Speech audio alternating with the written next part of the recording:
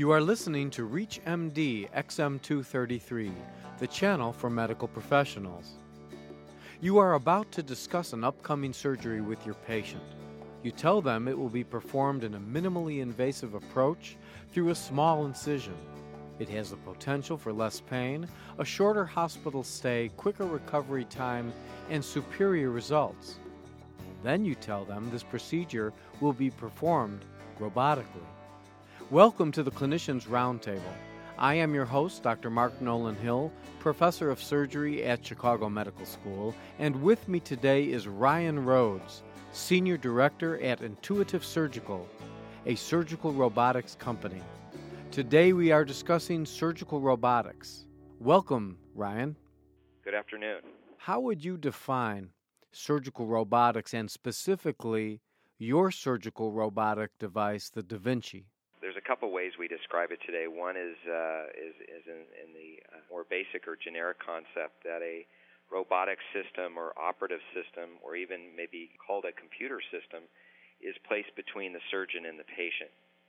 And the surgeon basically has control over this device and applying it to surgical operations throughout the patient. What physicians have questions about is there actually a robot, or is the physician controlling what's going on in the patient? You know, Dr. Hill, that's a great question, and that comes up quite a bit.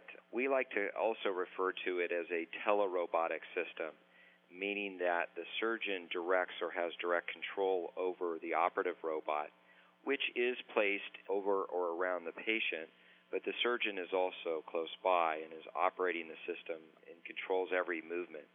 So they have absolutely total control of the operation, ideally increased control because of the robotic interface. Now, clearly, these patients have laparoscopic approaches in all of the procedures, correct? Yes, it would be considered laparoscopic, the surgical approach. You are correct. Well, how physically does the surgeon control these laparoscopic devices in the patient? So the Da Vinci surgical system, the operative system, consists of three pieces. One is the robotic portion. The other is a vision system, which is proprietary to the technology. And the third and more important is the operative console.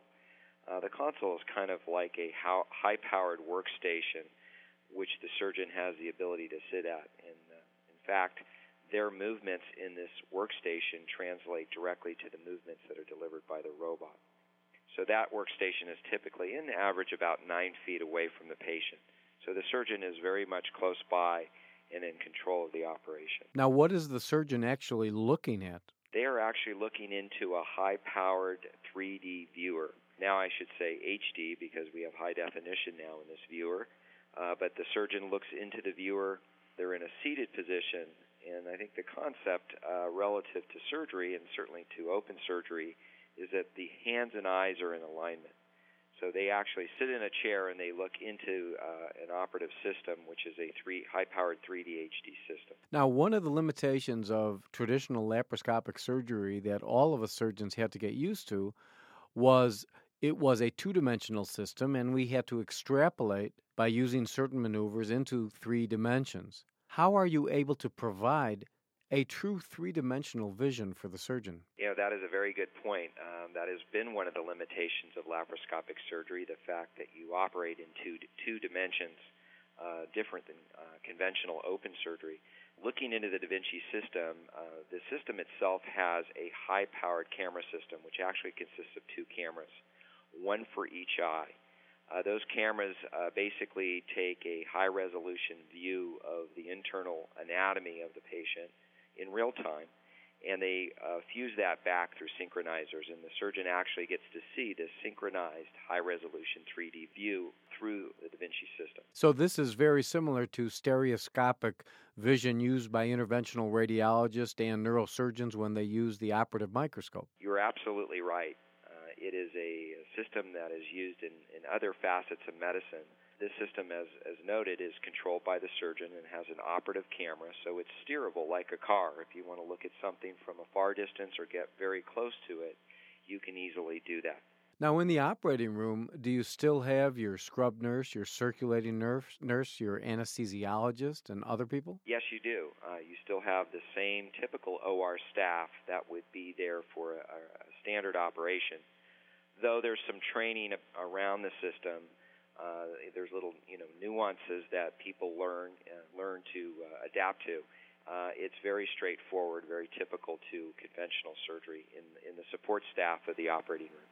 Does the operating room itself have to be modified to accommodate a surgical robotic system such as the Da Vinci? No, we in fact have systems placed in very small hospital ORs and also very large ORs. So it does take up some space, but it is very manageable and it's very configurable. So you can move the different components around and kind of configure them to the layout of the room. You are listening to Clinicians Roundtable on ReachMD XM233, the channel for medical professionals.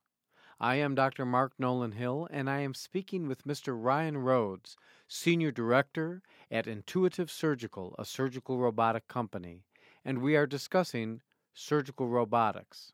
Ryan, we were speaking about modifications in the operating room in order to accommodate the Da Vinci system. Are these major changes that need to be done? Does a hospital have to invest a great deal of money to use this system? No, other than the fact that it is a capital piece of equipment, there is an acquisition cost and there's some service costs associated with it. It is pretty straightforward, and most people adapt to the technology rather quickly. Aside from some training on the system, as the name implies, intuitive, it's very user-friendly and very straightforward, and we've tried to engineer and design it to be maintained in that state, that it's easy to configure, it's flexible and scalable for different operations. If for any reason something happens to the patient and they become unstable and one has to convert from a laparoscopic approach to an open approach, similar to when we do traditional laparoscopic surgery, can that be done as well using the Da Vinci system? Yes, and that's a very good question. There's been a number of safety enhancements built into the system going back to the design and inception that, in fact, if there was ever a point during an operation where somebody would need to back the robot away or convert to a conventional operation, that can be done rather easily. So that is built into the design, yes. What other safety issues are there? A couple of other ones. If the surgeon does not have their head in the viewer, the operative robotic system will not engage, meaning that it is frozen. That is one. The other is if there's backup power systems. There's a lot of inherent software that manages the system while it's being used. So it does a lot of checking on itself to, again, make sure that everything is working properly and that is highly reliable. There are other icons and things that the surgeon learns to control during the operation. But in general, it's pretty transparent. We've really kind of built the system, as stated, to be user-friendly but to be very safe for the patient. For those physicians who have never seen a surgical robotic device such as the Da Vinci, what does it look like? I mean, is it bigger than a washing machine? What size is it? Well, there's three different components. I'd say one of the components is approximately 5 feet by 2.5 feet wide. That is the operative console. The robotic system looks a little bit like an octopus. I don't know if that would be the proper descriptive, but it has operative arms that come off of setup joints, and each of those arms, again, as indicated, are controlled directly by the surgeon. There's also some very helpful information on the two websites. One is www.davincisurgery.com, and another one is www.intuitivesurgical.com. There's some photos and videos that patients can actually watch that explain use of the system. Now, how does the Da Vinci device connect actually to the laparoscopic equipment? The device itself has its own camera system, robotic camera system. So there are cables that quickly connect to one another, and the HD 3D camera system is actually integrated into the operative arm. So there's a fiber optic or a light connection. There's also a camera connection, and then it works off standard power, that's powered in the OR, plugs right directly into the wall. Does it take a great deal of time once the patient enters the operating room before you can get started with the operation? No, not really. I would say there, and that question does come up occasionally, and it really is about getting used to draping the system and such. Because it is sterile in and around the patient, it has sterile operative drapes that are placed over it. So as the surgical team gets used to draping it, it can be set up in a short amount of time, anywhere from as minimal as maybe 3 minutes up to, 10 to 12 minutes.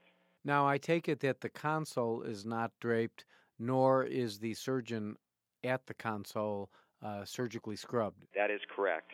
There is typically always an assisting surgeon or an operative tech or a physician's assistant, always patient side, but the surgeon actually gets to operate non-sterile, seated in the operative console.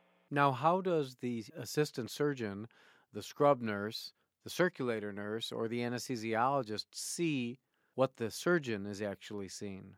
That is a point related to the vision system. So the vision system actually has the ability to display the operation in the operating room OR suite to all staff, including the anesthesiologist. They have their own monitor that they can look at, or in some hospital ORs they have multiple monitors. So everyone gets to share in this well-laid-out view of the internal anatomy. So everyone has access to that vision. Do the operating rooms have to be modified in the sense of electrical access? No, the system works off normal power that is typically supplied in operating room suites. And is this a type of device that can only be used in tertiary care centers, or can it be used in community hospitals around the country? Yes, we have a number of robotic systems placed in community hospitals. Actually, community hospitals will probably be a larger portion of where we have our robotic system placed due to the fact there are more community-based hospitals than academic centers. But many of the academic centers around the U.S. and certainly outside the U.S.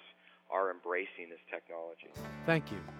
I want to thank Mr. Ryan Rhodes, Senior Director at Intuitive Surgical, a surgical robotics company, who has been our guest, and we have been discussing surgical robotics. I am Dr. Mark Nolan Hill, Professor of Surgery at Chicago Medical School, and you have been listening to the Clinicians Roundtable on ReachMD XM233, the channel for medical professionals. For comments and questions, please send your email to xm@reachmd.com. Thank you for listening.